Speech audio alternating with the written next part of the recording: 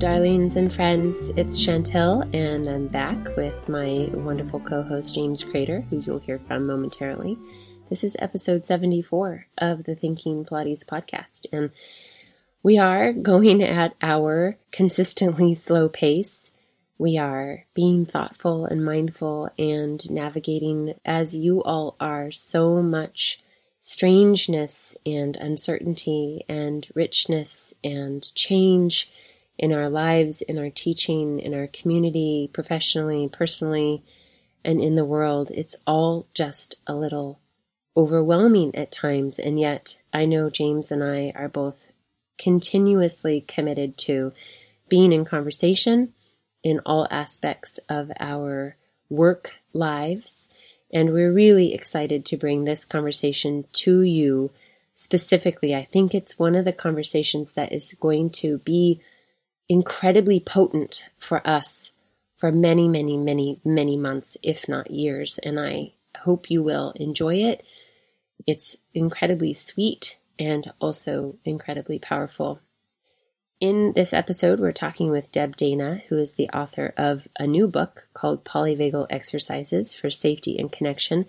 Deb is a licensed social worker. She specializes in trauma and has been working with Dr. Stephen Porges, founder and creator of the polyvagal theory, for many years. Deb really is pioneering the practical and clinical application of the polyvagal theory, and it was such a pleasure to talk to her, particularly in regards to current world crisis with COVID, among other things. And I know that you are just going to get miles and miles and miles of insight and inspiration. And so pleased to bring this conversation to you and the coming conversations that we have planned. Without further ado, I think I will let us begin with a very interesting intro into this conversation. We just fall into it. So grab your parachutes. Hi, Deb. Hi, how are you? I'm good. How are you? Good. Let me just turn off my other stuff here so we don't get interrupted. Okay. You never know. I was doing a book study group the other day, and my 6-year-old granddaughter decided she wanted to FaceTime. Oh. And, she is persistent, shall we say. Like I understand that. Six times. I was like, oh my goodness, it was great. So anyway, where that doesn't happen here. So. Yeah. I have one of those 6-year-olds at home, so I understand. Is she also persistent? Yeah, beyond persistent. It's unbelievable. Yeah. I know. It's so fascinating to see. She has an older sister who's 8 who would not do that. Who would say, "Oh, Grandma's not there. I'll try later." But no, the 6-year-old is like, "Nope, I'm just going to keep pushing that button." Yeah, yeah. That's how Sydney is for sure. She doesn't. She refuses to understand. Like if I have my phone in my hand or I'm talking into the computer and I have my all the cues that would indicate that I'm engaged in a conversation, she just is unwilling to accept that as a thing that would deter her. Like, what does that matter to her? Exactly. It's fascinating. There was an interesting study that I used the other day in something I was presenting where the still face experiment, they had a mom and he was like 3 maybe year old, and they used the phone instead. And so they were playing, and then she started looking at her phone, doing stuff. It took him 15 seconds to recognize that she was gone. And then he was incredibly persistent in trying to get her back, because it was like, this thing has taken my mom away. It was very fascinating. So, your 6-year-old gets it on a biological level as well as absolutely. I know it. Yeah. I know it. Yeah.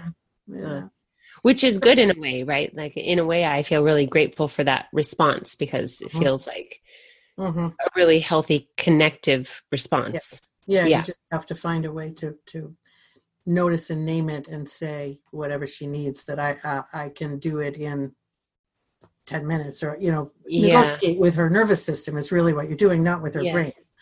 right? Yes. Yeah. Yes. And it's interesting. I don't want to like go off on a tangent before we even get started in our conversation. Oh, we've already started. It's kind of I know. I do notice if I do there are a couple of things I can do that just diffuse the situation. And one is I get down. So I sit down or I kneel down, and then I invite her into me. So that physical contact, and just softening my voice, and these things to just say, or just to, sometimes I'll just completely ignore the request, but I'll say, give me a kiss, and I'll just draw her in to give a kiss. And then all of a sudden it's like, then I can meet her in a different way.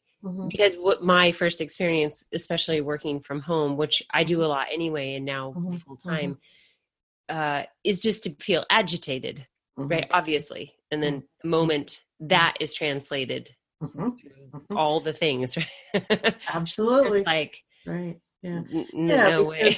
It doesn't matter what your words are. It's the nervous system conversation that's going on all the time. And all the time. You're inviting her in. You're really, what is she really asking?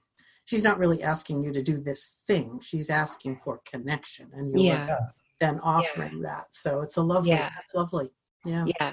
I mean, when I have enough presence, right, of mind to do that. Right. Well, when your bandwidth is big enough so that you can have an anchor in your own ventral, which, doesn't happen for us all the time, especially nowadays, right?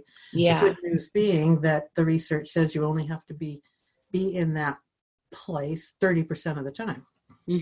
Right? It's that the other 70% you recognize there's been a rupture, and you do something later to make a repair. Oh, interesting. Yeah, that's a very reassuring statistic. I like that one. I'm writing that one down because I need to read that one. That's out of Edtronic's beautiful research that 30% is, and it's really interesting because even what kids, or if we grow up with an insecure attachment, it doesn't mean that the people with a secure attachment have more than the 30% necessarily. It simply means that there was a recognition of the rupture and a repair was made. So it's not the ruptures that are the problem. It's the lack of making repair. The lack of, So can you, and maybe we'll come back to this again, but just for mine and James's sake, can you restate say it again, the 30% of connection, like healthy. So when you were saying that, when you have the bandwidth, right? When you have the presence of mind, you said, but I said bandwidth. When your nervous system is able to hold you in that place, you have enough so that you can be in that connection with your child. We only need to have that 30% of the time. Gotcha. And our kids can still grow up to have a safe, secure attachment. It's what happens after that impacts that. So if we recognize, there was a rupture, and even if I can't repair it right now, but I come back and repair it later, that's the difference, right? Yeah. And in fact, the research goes on to tell us that we don't want to be attuned 100% of the time, that it's these ruptures that are repaired that build resilience. Yes. So again, that's helpful for parents. I extrapolate this to adults, to partners, to colleagues, to whatever, because I think the research would be the same, that we don't want to always be in agreement and be in this state of attunement. We want to have these ruptures and make repairs. That's the natural flow of a relationship, and it builds the capacity in that relationship. So when I was working with couples, if I had a couple that said we never fight, it's like, let's explore that, because that's not normal, right? It means that something is disconnected in there, so that you aren't coming to that place of being able to argue. Yeah. Yeah, that's so interesting. I wish somebody would have told me that in the first 15 years of my perfect marriage. I know. Which no longer exists. See? Yeah, I know. I mean, it's actually really quite a wonderful situation, but I know. Yeah. It makes me think. It just makes me think about like the way things, you can't build tone or strength, or you use the word resilience, unless there is a tearing, there is a pushing at the edges, there is have that tension. Right. Tension. Exactly. Yeah. And, you know, James and I, we come from a movement background. So it's like, we think about that in terms of the way we tension muscle or we tension tissue. Right. You know? And it can't always be this way and it can't always be this way. Right. Either one would be unhealthy. So absolutely, you're always moving between. And I suppose if you do movement with groups, and I don't know if you do or not, but you're noticing how groups move apart and come together, right? Yes. Mm-hmm. You know, which is that, and how within a group there may be certain participants who want more distance. Yes. And others who want more here, and to make room for the nervous system to move in the way that it feels safe enough to engage. That's what we're trying to do. Right. Yeah. And well, we're seeing that now, I think, in our online teaching, and James and I both are teachers of teachers. So we've been working a lot. Yeah. It's mostly what I've been doing. And I know James is doing it even more now, working with teachers and really helping them navigate this new relationship. Mm-hmm. And I think that's one of the things we're facing is the allowing of, like, if somebody doesn't want to be seen and heard, then there needs, like, then that's okay. You know, there's a level of like willingness on our end to say it's fine to not be seen or heard in this venue. And to go even further, just not say it's fine, but to say it's invited. Because then they're paying attention to what their nervous system need is, not what your expectation is. That's right. So I'm not giving them permission. Yes. Right. Saying, yes, please. Yes. Great. I mean, I'm one of those people. I'm probably not the best interview for you movement folks, because I have a dear friend who is a amazing dance movement therapist. I don't know if you know Dan Levin, who created Soma Soul and does all of this stuff. And I would go and he would be doing these great big things, and I would stand in the doorway and watch. And he would say, come on in. I said, no, because right here, I can take it in.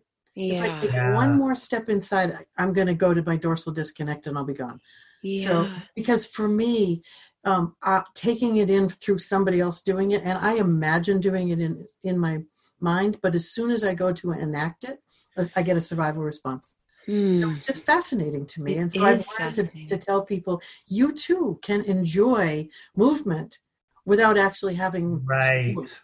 I think that's so important for our audience to hear, because there's a fallacy in the movement world that movement cures everything and movement is the answer to everything. Right. So I think what you said right there is very, very, very important for our community in particular, that sometimes for certain populations, it's actually the opposite. Yeah. And for, certain populations, it's just, to be exposed in whatever way is more than enough. It is the tether.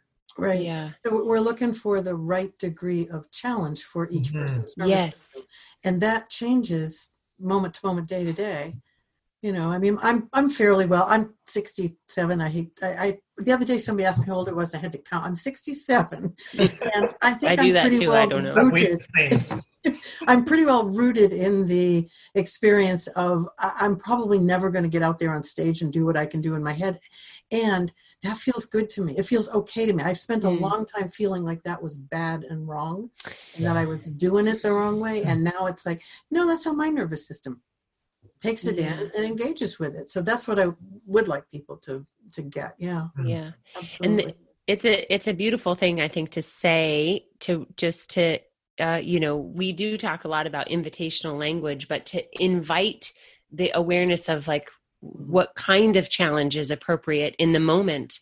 Right. That's a place from which James and I really deeply work from. And I think the polyvagal work has informed that in part. And then we both, I think, are just intuitively working that way, probably for the entirety of our careers. But love it. I love it. It is interesting because particularly for Pilates, which is our kind of rooted history, although we both do lots of other things, there is a kind of a gross expectation that you do it the right way, and that's where the value is. Yeah. And I know that we've worked hard to shift that, in our students and in our teachers to this different perspective of like, well, what is the right challenge? And maybe it needs to be a little, sloppy and disorganized, because otherwise how do you find your way to that? Otherwise you're just habituated and planning and stuck and Otherwise, if the right way is not my nervous system's way in this moment, then I'm going to override what my nervous system is telling me, and I'm going to suffer both physically. You probably see people with physical injury, but my psychology also suffers because I have now disconnected and thought, what my system is telling me is not okay. Yes. My work was always with complex trauma survivors. And so isn't that what they bring? They've been told that what's happening in here either really isn't happening, because what you see out here is not going on, or what's happening in here is not okay. You need to disavow it. So, Yeah. So everybody, we're talking with Deb Dana. Welcome everybody. Thank you. We just kind of dove in, which I was love lovely. it. I love it. And I'm not going to edit that. I'm just going to let us go right into it. Yeah. Well, I'm here with James, obviously, and Deb has been so gracious to accept the invitation to talk with us. Thank you. Happy to. Deb just released a new book, which I have, these are the kinds of books that you pour over for about, an hour, and then you put it down and you just sit with it and you just hold it and you work with it for a long time. But this book is called Polyvagal Exercises for Safety and Connection. So thank you for that. That's been wonderful. And then you are also the author of the Polyvagal Theory in Therapy.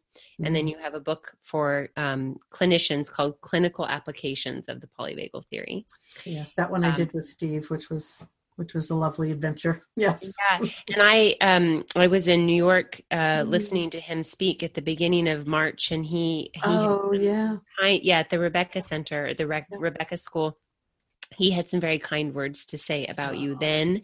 But I thought I would read part of his introduction from the book to introduce you. It's just so sweet. And I think it will give people a nice sense of just who you are and maybe why you're here. So he writes, as therapists embraced polyvagal theory, their therapies became polyvagal informed. Deb Dana is one of these special therapists. Her books take the principles of polyvagal theory and provide therapists with a toolkit of therapeutic tools designed to enable the client, and often the therapist, to explore their bodily responses, to become reacquainted with a body that may have become numb. Through her clear and brilliant translation of polyvagal theory into practice, the client is guided to honor both the adaptive numbness that follows severe trauma and vulnerabilities that are experienced when the portals to the nervous system are awakened through cues of safety. Through her exercises, the client is able to experience an unacknowledged intelligence of the nervous system as it initially rejects the validity of cues of safety. This skeptical reaction illustrates the disparity of the personal narrative with the narrative of the body, i.e. the nervous system. And I mean, that's why James and I have been so fond of the polyvagal work and of your work, because I reached out to you some time ago and asked about the program you were holding in Oregon, because I feel like there is nobody yet in our movement community who is doing what you are doing. And I know James and I have been on this path for the last many years to take the work and implement it and give teachers of movement a different perspective and a different way of relating to our students that is not just it's not just bio, it's not just movement based. So it's just really exciting to talk to you, because you have been, from my observation, forging the way of taking this work and very explicitly, adapting it and making it tangible and applicable. So it's really thrilling. Yeah. My purpose, my focus, my passion, I guess, is to help people become active operators of their own nervous system. And I think that's where this really comes into play, because, getting to know my own nervous system, that befriending process I talk about, then allows me to have that curiosity and compassion for my system. But then, as a teacher or a clinician, to offer that to the people I'm working with as well. So, all of this starts here with us, right? We have to embody it first before we can understand how it works for somebody else. Yeah. And Deb, I'm sure most of our audience, because this is, polyvagal theory, connection, relationship is something Chantel and I talk a lot about in a lot of our work. But it's always interesting for me, when you think of polyvagal theory proper, Deb, how do you personally interpret that? Like, what is your working definition of polyvagal theory? I always like hearing people's definitions because it helps refine my own. Yeah, absolutely. Yeah. So I think of polyvagal theory as the theory of how we move through the world, how our nervous system helps us navigate the world. And for me, it's, over the years has become three basic principles around hierarchy and the way that our nervous system has these three states. And it's a predictable pathway through those states. Neuroception, which is the nervous system's way of listening inside the body, outside in the environment, and between systems, and then co-regulation. So with those three organizing principles, everything sort of fits into that. And polyvagal theory is, this sort of framework that allows us to really use the autonomic nervous system, which is, by the way, the foundation for all of our lived experience.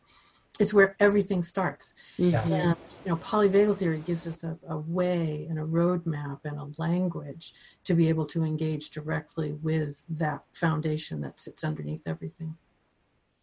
Yeah, I think that's one of the reasons why I was drawn to it originally. And I've talked about this a lot. I have always felt the restriction of teaching movement, that I'm just teaching the body. Yeah. I have never understood that. I intuitively don't understand that that's actually possible. It's never been, I've never had, I think for myself, a singularly body experience without having, being aware of all the other layers. And so as a teacher, I always felt really limited. And then of course in our profession, we're told that, of course we have a scope of practice, which is important. But it always felt so much like I just was supposed to ignore the other aspects of the person in front of me, and it's like, well, I can only just get so far teaching the body. And so for me, the polyvagal theory allows me to do movement-based things that unwind these nervous system states and help people transition and help people to occupy a healthier state where they're, they can sense themselves better. Their brain is optimized for learning. Their body is more receptive. They're more willing to sense themselves and experience, not just the good feeling, and demonize the bad feeling, but there's an opening that happens. This is my experience, where people are able to be more vulnerable and really be present in their body, no matter whether the experience is pleasant or unpleasant. It's really been huge. It's huge. And I am still working in the scope of my practice, but I am working through a very different informed, lens than just body mechanics. And I think once you begin to look through the lens of the nervous system or the lens of polyvagal theory, then you can't not look through that lens again, right? So when you begin to see that, this is a mind-body connection, you can't disconnect those, and your information from your body is being fed up to the brain, where the brain's job is to make sense of what's happening, and so either if we just go to the body and don't listen to the story that's coming out of it, or if we just go to the brain and don't listen to the state that's creating that story, we really can't work with the whole organism, with the whole person. So, and most of us have some sort of a split there. My past split was more, working here up, and yours working here down. So, when we all come together, it's it really invites a person to turn toward what's happening inside with openness, with curiosity. Curiosity is the one I like to say we start with. Compassion down the road, but curiosity. Yeah. It's like my biology is doing something, and I'm going to be curious about why it's doing that. So yes, I think that putting them together is, for you as movement people and for my colleagues as, more, therapist types, we need to all come together and find a way to bring those together. And I do think polyvagal allows us, or, encourages us, or demands even that we do that. Yeah. Have you always taught from this lens, Deb, or what? How did you find polyvagal theory, or did it find you, or what was the crossroads there? Yeah, I like when you just said, "Did it find me?" Because sometimes it has more of that flavor to it for me. I have always been a neuroscience geek. I've always thought as a therapist. I'm a licensed clinical social worker, and so, I was trained to work with people. My specialty was complex trauma, and I've always thought, we're working with reconfiguring people's neural pathways.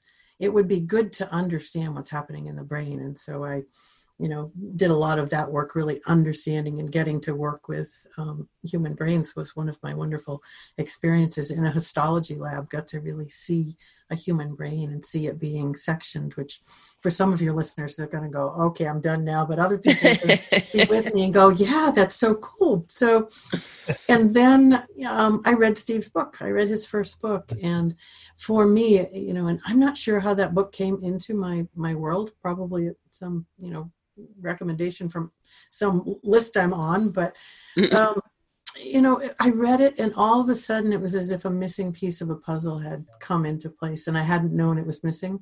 Yeah. And there it was, and I was like, oh, now I get it. Now it makes sense, because it's here. This is what's going on. And I reached out to Steve soon after that and invited him to come to Maine and see if he would do a workshop for my colleagues.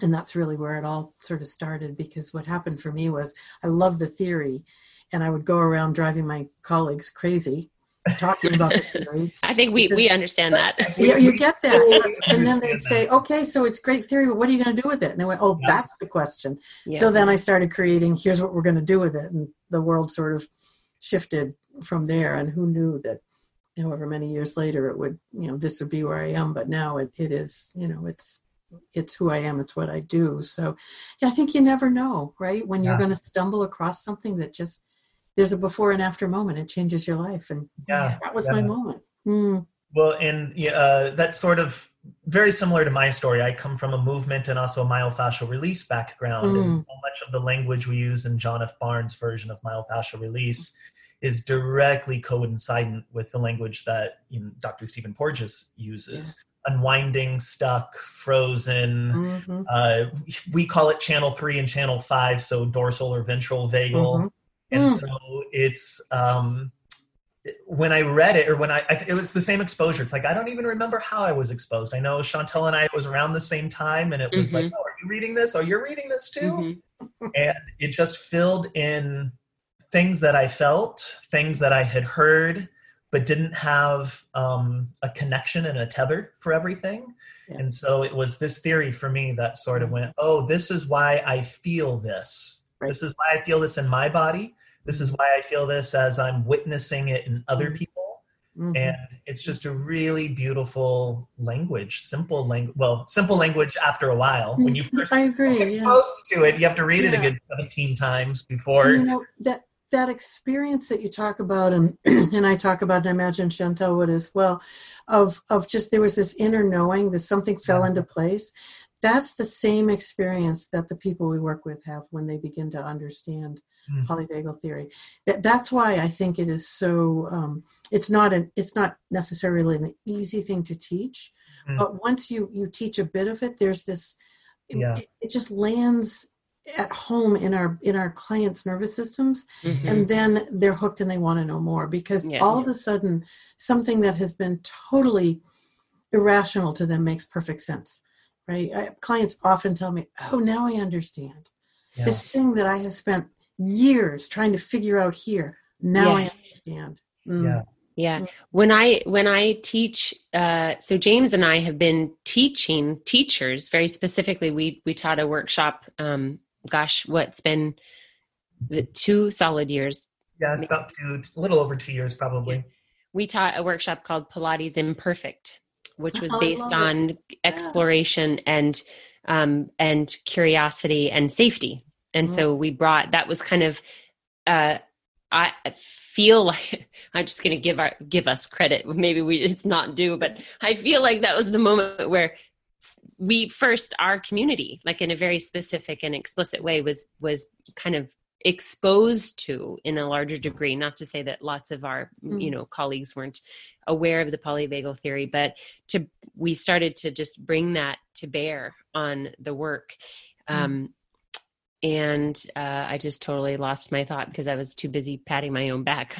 Well, but as you were saying, I think you probably deserve it. So go ahead, pat your back. And as you were doing that, I was thinking that it's a turning point for your community as well, to sort of see the work they're doing in a very different way, because if you're working as though we're always in a communication with another nervous system, first in a communication with our nervous system. Mm-hmm. So I have to know where I am. I have to be regulated so that I can offer that energy out in the world to people I'm working with. And then to understand that the work we're doing, whether it's Pilates or movement or more traditional therapy, is a nervous system communication. Mm-hmm. And you can't have a protocol for that. Right? There's not a step 1 to 8 for that. As soon as you put a protocol, you've stopped being in conversation. Yes. So you have sort of a broad outline, but within that outline, you're having this conversation. And so you're doing more of that. Yeah. Yeah. I think the thing I was going to say was I have found myself telling teachers that there are just some things you can't think your way through. Yeah. You must feel your way through this. Yeah. And in our work, people are dying to get the info. Just tell me what to do, like you're describing, like what are the steps, and say, well, this is the general direction, right? Right. But how you get there, I'm just not sure, and it can be difficult to. It's not. It sometimes feels like convincing, but obviously that's not what we're really doing. But to encourage the willingness to not know, and to explore and to. And in order to do that, I have to have put out into the environment enough cues of safety so that your system feels that and is willing and able to take the step into that with me. That's right. Again, if I'm working with a client, I'll use myself as an example. My world, if I'm working with a client and the work stops, I don't look over there to see what's going on. I look here to see what cue of safety am I not sending? What cue of danger might I have sent? And then I look over there and have that explicit conversation with my client and say, it's a simple safety danger equation here. Yeah. And it's our job to figure out how we can have it be more safety than danger. Yes. Yeah. Well, and I think that in particular, Deb, that's sort of where I'm taking my work right now into the movement community, is reframing the narrative of safety.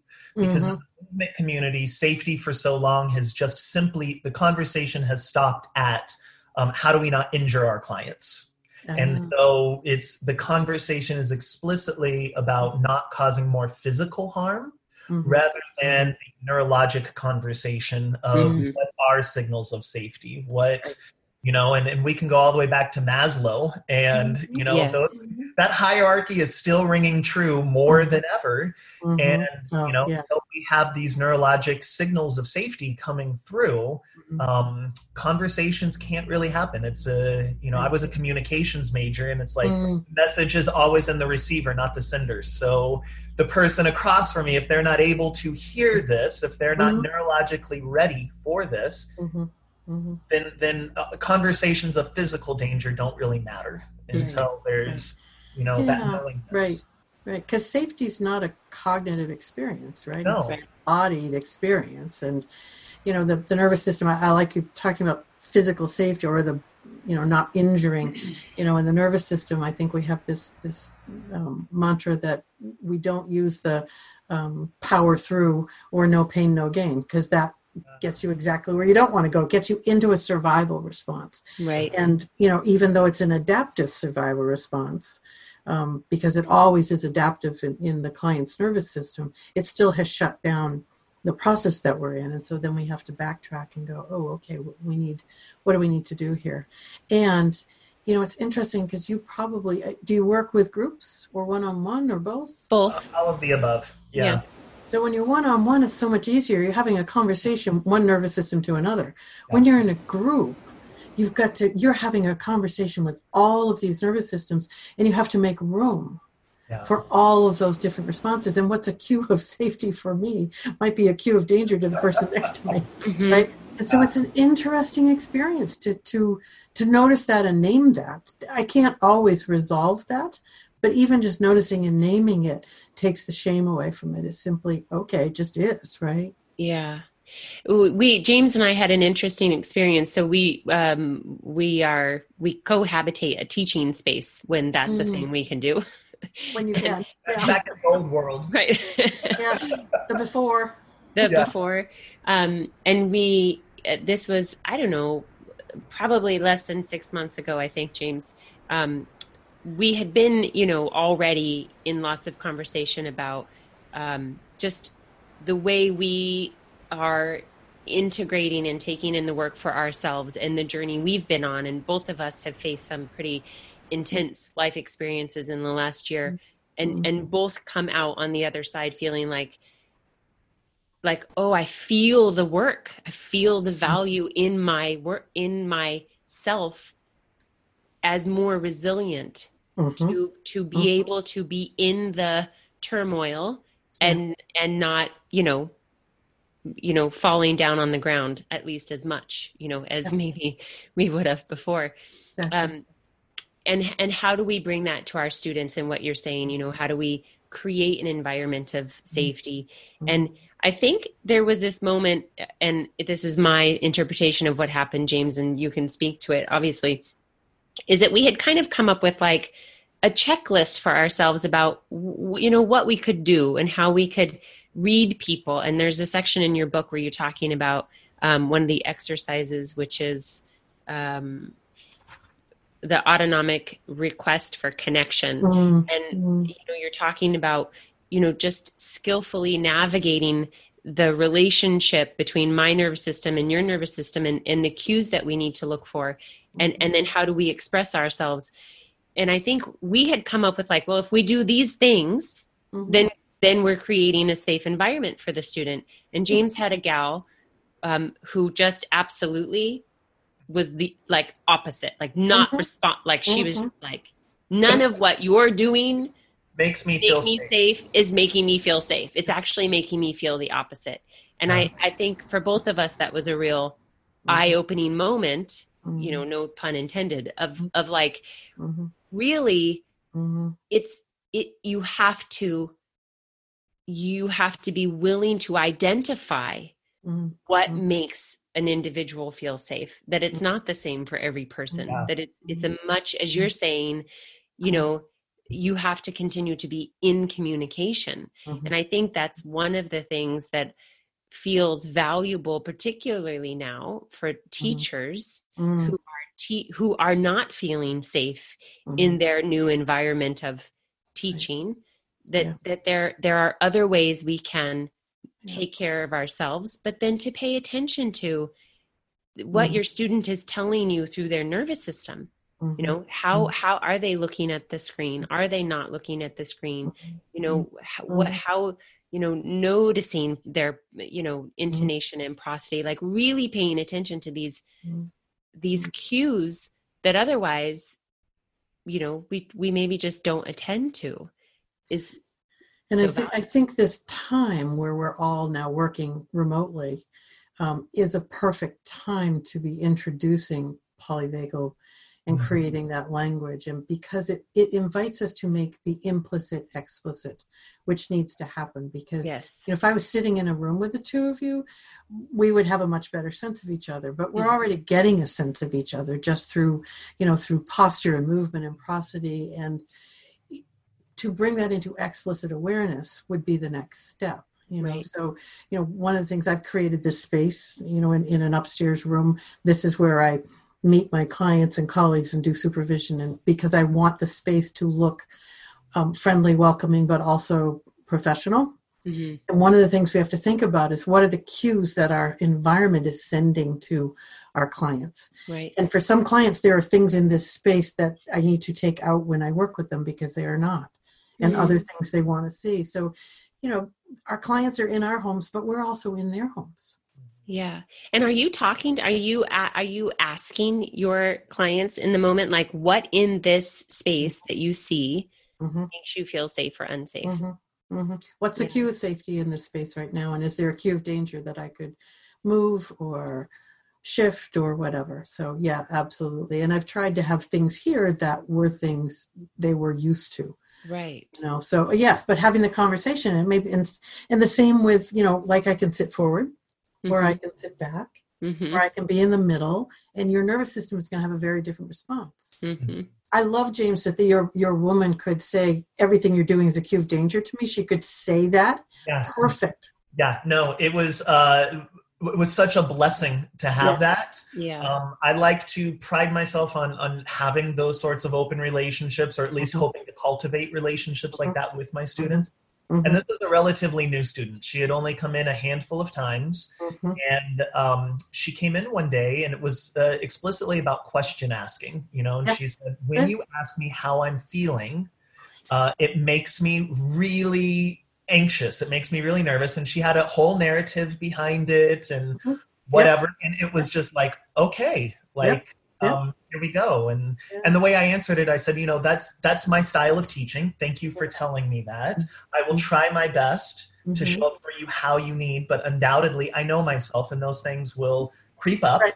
And I'm hoping, I'm going to hold grace for you, and I'm hoping that you hold grace for me there too. And thank you so much for doing that. Right. That's what an honor.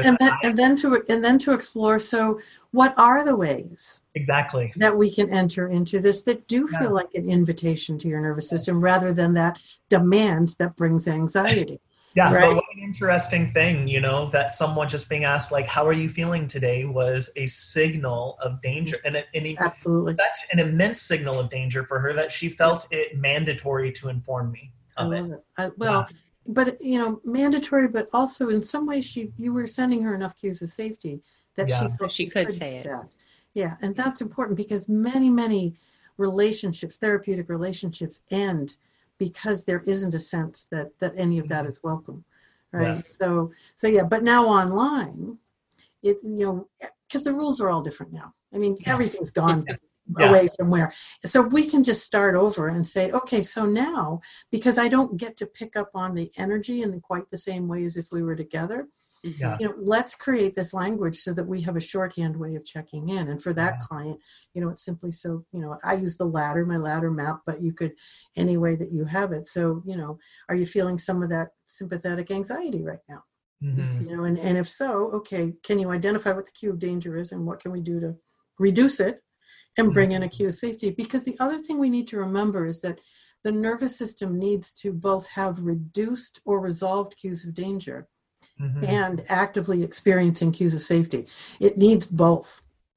So simply taking away the cues of danger is not enough. We also have to actively feel cues of safety. And nowadays, we've got cues of danger coming everywhere, right? Coming at you from everywhere. All in the room, all outside, all on the TV, everywhere. Exactly. So creating, figuring out what are some ways to reduce that is helpful, although they are going to be with us. So it's really important. What are the cues of safety in this connection that we can create for this moment in time that we're going to be together today? Yeah. Give your system a bit of a chance to take a breath, because I think we're not getting that nowadays. I think we don't get that chance to sit back and take a breath, because it's just with us. People who are working from home, those of you who have kids are, you're now teachers at home as well and trying to work, and there's no space for the nervous system to just go, right? So, yeah. One of the things my colleague Ann Bishop and I have been talking a lot about is creating an environment that feels safe for us in teaching, because to address the nervous system of the teacher, as you're saying, and I think James and I, we know this and we talk about this. It's like it does have to start with you. If you're not feeling safe, you really can't project safety, then you can't invite safety. And so, creating that this is not the space I'm usually in. I'm like in the back room as far away from my children as possible.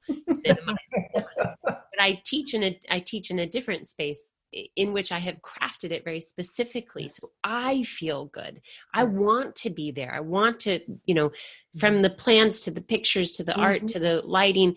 And we've been talking a lot about the importance of taking care in that way, but I really appreciate how explicit, you're talking about being, to ask the student, what in my space, not just create a space for yourself to be in while you're moving that feels safe, but what in my space feels safe to you or not. I know we've talked a little bit about lighting and view and that kind of like logistical stuff, but I think this is maybe a really potent takeaway for people who are listening, teachers who are listening right now, is to just be willing to have that conversation with the student and get that kind of feedback and how much a difference it could potentially make. And also in the other way, your student has invited you into some private space of theirs. Yes. Which is for some people is really difficult. Yes. Right? Some of our clients really struggle with having us in their personal spaces, and for others, it's such a gift. So again, you can never make an assumption. Right. Never. And, where are your clients or your students when they're doing their sessions with you? Are they, I know with my colleagues who are doing, therapy sessions, many of them are happening in cars because it's the only private space, in bedrooms because it's the only private space. A colleague the other day, 2 colleagues actually did sessions with their clients in bathrooms. It was the only private space. So again, it's very interesting to just be open to it and to explore. And okay, how do we make this space work for what we need to do today? Yeah. What in the moment, I'm curious, with everything going on in the world, like what's just top of mind for you? Like, what do you find yourself really, maybe it's worrying about, maybe it's just contemplating, maybe it's a deep awareness, but like what's rising to the surface in the moment for you? Yeah. So for me, it's been interesting because people want to understand how can you be socially distant and safely connected, because we have a biological imperative to connect with other people, to co-regulate with others. And lockdown, self-quarantine, shelter at home, whatever is happening, has interrupted that capacity. And I'm not sure when we're going to get back to, whatever we're getting back to. So for me, it's really been, how do we find ways to help people nourish their nervous systems with connection in new ways? And it's been a fascinating journey to do that because, again, everybody's system wants something different. I mean, we'd all long to be with somebody we love, and people who are sheltering alone are probably having a more difficult time than if you're sheltering with someone you actually like, right? And then we have the people who are sheltering with people who are dangerous to them. So we have this whole continuum of experience happening.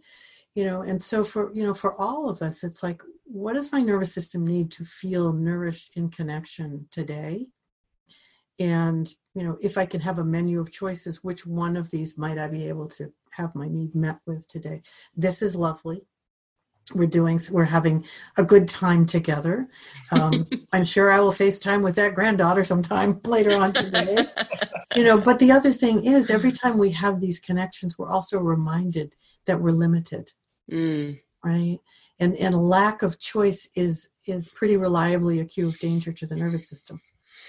So this experience keeps reminding us, our choice is restricted, which can take us out of this anchor and ventral into, either sympathetic. This is what we see in the world, don't we? We see sympathetic fight erupting, and then we see dorsal hopelessness. And so what we need is to find a way to resource ventral, because it's only from ventral that we're going to find our way safely out of this.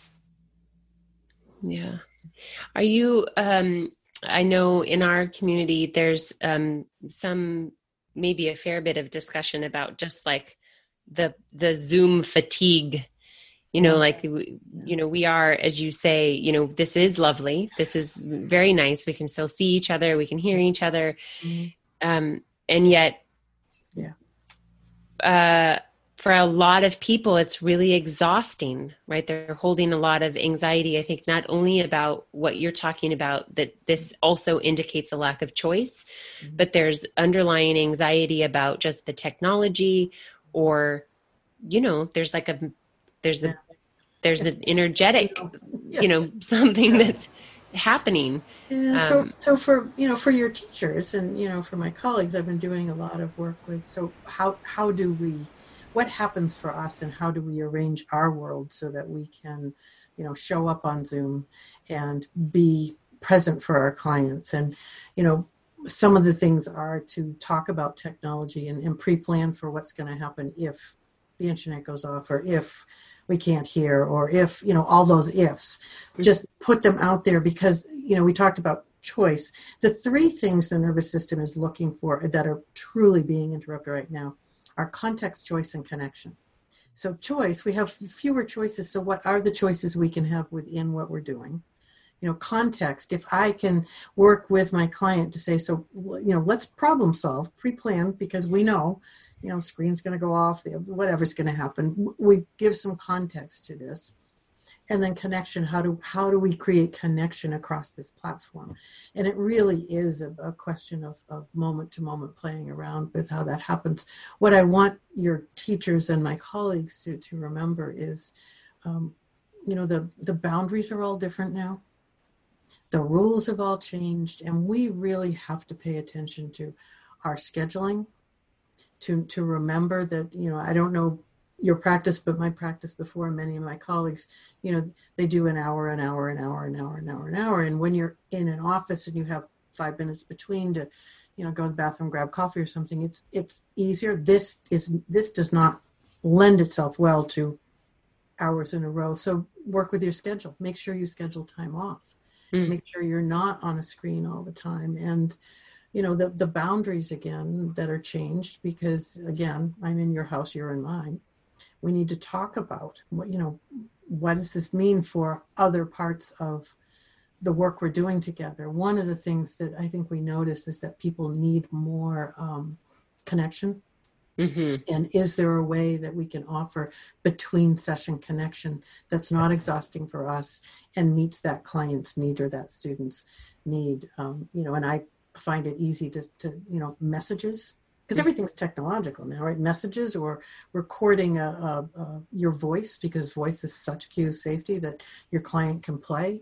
Right. There's simple things that we can do now that, you can't come to my office and I can't do these things, but what are the things we can do that are going to, resource the connection? I think a lot of us are going back to basics in our work right now, because that's where we need to go. We need to go back to creating that platform of connection and safety. And so, it may be that, okay, let's go back to basics and let's start from that place, and then we'll take off again. But it feels like, let's do this. Let's figure this out first. And I want my colleagues and your teachers not to think of that as a step backwards. It's a step deeper. Right? Which I think is what this time is offering us. It's offering us a way to slow down and go deeper. One of the things on Zoom, which I love, is that only one person can talk at a time, right? So it kind of helps manage the pace of a conversation. So, these are all ways that we can begin to explicitly name for ourselves. And it's not going to take care of that Zoom fatigue, because we're working really hard to feel the cues that are much harder to feel, because my nervous system and your nervous systems are not sharing a space together. The thing I would like to say is that there is some interesting research recently about online eye gaze and how it does impact the nervous system. And I had a wonderful email from someone who gave me permission to use it. She was on a great big webinar that I did the other day, and she sent me a message at the end saying, even though I know there were 1,500 people on this webinar, and my brain says you weren't looking right at me, my nervous system felt you were only speaking to me and you were looking at me. And I thought, if you can do that, this gives us hope that, that this can work, right? Yeah. So that just brings up an interesting issue for me, because whenever I look up, so I've got you on grid view because I want to see us all. Right. Yeah, me too. So, whenever I look up at James, he looks like he's looking at me, but I don't feel like I'm looking at him. It's just interesting. I know there's a bit of an off to it, and there can also be a bit of the voice out of sync. These are all things that are disruptive to the nervous system, but if you name them explicitly, they do not keep sending a cue of danger. It's like, oh, okay. And like you were talking about, where I look, because, do I want to look away because this is too much? Or do I want to be here and savor that connection? For some clients, they don't want to see themselves. Yeah, right. And so go to speaker view, not gallery view. Right. Turn off your video and just listen. Right. And interestingly, what we find for clients, because they're now in charge of that. And for some people that feels a lot more, I have a lot more agency around that. Oh, I can just turn you off whenever absolutely. I can no longer see you, right? You can even mute if you want, but these are the things that in the office are much more difficult to explicitly play with. Yeah. But you can play with it here. Yeah. Right? Oh, so it feels like this is getting a little activating for your nervous system. Let's play around with, how about if I turn off my video and then what happens? And then I'll come back. And then how about if you turn off yours? We're just noticing what happens until we find the place that feels, oh, this is the just right spot. Yeah. I have a 14 and a half year old son who was really struggling the last year. And, we ended up going to a parent, and child, what was like a 4-week class with a therapist. And one of the things that I thought was so interesting is that the therapist said, do not talk about sensitive or tension things in the car. Your child feels completely held hostage. They are literally buckled in and they cannot get away from you. And I thought, oh my gosh, what an interesting realization, because for me, it's like, it's just a quiet, private moment where I can finally have a conversation. But of course, he would feel attacked. That's a beautiful thing to play with, because for some kids and some adults, that's the perfect time to have a more intimate conversation, because we can't look at each other. Our attention is here on the road or driving, and so it makes it safer. And for others, I feel totally trapped. I can't get away, right? So again, it's this lovely experiment around, is this a cue of safety or danger in this moment? Because Tuesday it might be a cue of safety and Wednesday a cue of danger, right? It depends on what else is happening to my nervous system. Yeah. So I love that example, and I love thinking about, your example of your woman, James, too, that, we think we know, and as soon as we think we know, we get surprised, because that's right. The only thing we know is I know what's happening here. That's my responsibility. Right. And then my responsibility is to be curious about what's happening over there. Yes. Right. Yeah.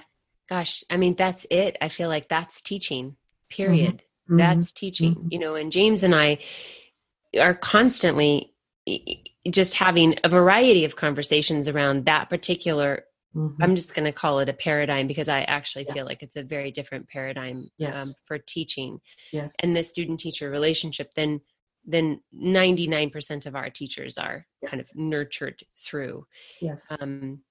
And it's like, I don't have all the answers for you and your body. I don't know all the things that you should do, nor is it my responsibility. Like, there is some responsibility on you, but you maybe don't know that. Right. You know, you think I'm supposed to be the expert of your body, but in fact, you are, but you've never been given agency. Right. Yeah. I mean, I would always work with my clients, you know, they would come with a problem, you know, with what we call their presenting problem. And, you know, we would put that over here on the side because, you know, if we can regulate this and help you understand this, and then take the presenting problem back and look at it, you're going to know what to do with it. I can help you because you're going to be anchored in this regulated place where you have access to your thinking mind, and options will appear. But if we start there, when you have no idea how to regulate this, then yes, it is my job to regulate your nervous system, and that's not going to get us anywhere. So absolutely. And I do think it's a real paradigm shift for your teachers, as it is for my, you know, therapist colleagues, because you know, it's what it's helping us understand is, you know, there's no one way, right? And whatever you're doing, you know, whatever model you're trained in is wonderful, but it sits on top of the nervous system. And so you best start with the nervous system and then put your teaching models on top of it. Oh my gosh. And it's just a perfect time for this too. I mean, it's so difficult to quote unquote convince people that nervous system regulation is important and polyvagal theory is a thing and blah, blah, blah, when life quote unquote feels normal, feels productive, feels status quo. Introduce a global pandemic and a little bit of shelter in place. And all of a sudden, you don't really have to convince anyone anymore that these things are important. There's a qualitative thing to feeling good or having choice in your body, even if it's a limited choice. That there's a thing to that. Yeah, no, this global pandemic is certainly, you know, it's just brought everything, you know, intensified everything. And I think it's brought it to the surface where we can now begin to really engage with it. So, you know, not that there is necessarily a silver lining, but there is a pathway that has opened for us to be able to do this. Yeah, I think so too. Well, Deb, it's been such a pleasure to spend time with you and to see you. We don't actually usually do our interviews on Zoom. We usually just do it over a conference line, but just I'm felt like so glad we have face-to-face. Thank you. I know. James, do you have anything final before we wrap up? I just want to say thank you so much, Deb. It's always a pleasure to get to talk to an expert, but especially when it's an expert in something that I'm deeply, deeply personally invested in. And this work has personally transformed my life and given me tools, and it's a whatever is beyond passion. It's a vision. It's a calling to sort of share this work with other people now from having such a deeply resonant relationship with it. And so anytime I get to talk to someone that helps me refine my personal knowingness and my vocabulary around this thing, I really appreciate it. Thank you. Yeah. You two are inspiring to me. I love that you're taking polyvagal into your community. So please keep doing that. And I would love to stay in contact. So please let's do that. We definitely will. I actually don't have your most recent book, but it's in the mail. It is coming. Okay, there you go. Love it. Thank you so much. Getting to the next chapter of the world, we'd love to attend whatever sort of workshop, training course thing that you have going. This I vibe with how you're presenting this. Yeah, absolutely. Let's all make it to that next chapter, and let's be ventral vagal inspired in getting there. Okay. Yes. Absolutely. Good. Thanks so much, Deb. All right. Take good care. We'll be in touch. Okay. I appreciate your time so much. Bye, James. Bye. Good to see your face. Thank you. See you. So there's that. I hope that you got a lot out of that conversation, as I did and James did, and I would encourage you to listen to it again and again and check out Deb's new book and also her existing books. She is just an utter, utter delight. Before we go, we do want to make sure you know about Momentum Fest and all the changes that are going on there. It's coming up very, very soon. And of course, it is now virtual. It's a virtual weekend experience, which I'm really excited to be a part of. James is also now on board for teaching. The weekend happens June 26th through 28th, and you can grab all the details at momentumfest.com. It's very cool the way they've set it up, actually. You buy your weekend pass, and you can really just drop in and out of the weekend. You do have to register for your classes in advance in order to get the login information, but you don't have to attend all day long. You can pick and choose. And there is an even richer assortment of classes and amazing breakout sessions. I feel like Momentum Fest has really risen to the occasion in its offerings, classes, such a variety, wonderful variety of movement classes, also really wonderful and powerful roundtable community discussions. One in particular I wanted to share with you happens on the first day, which would be Friday at 11:45 to 12:45. These are all Mountain Standard Times. It's called Inclusive Movers, a Roundtable for Change, an important discussion about inclusivity and diversity presented by Momentum Fest ambassadors and presenters of color.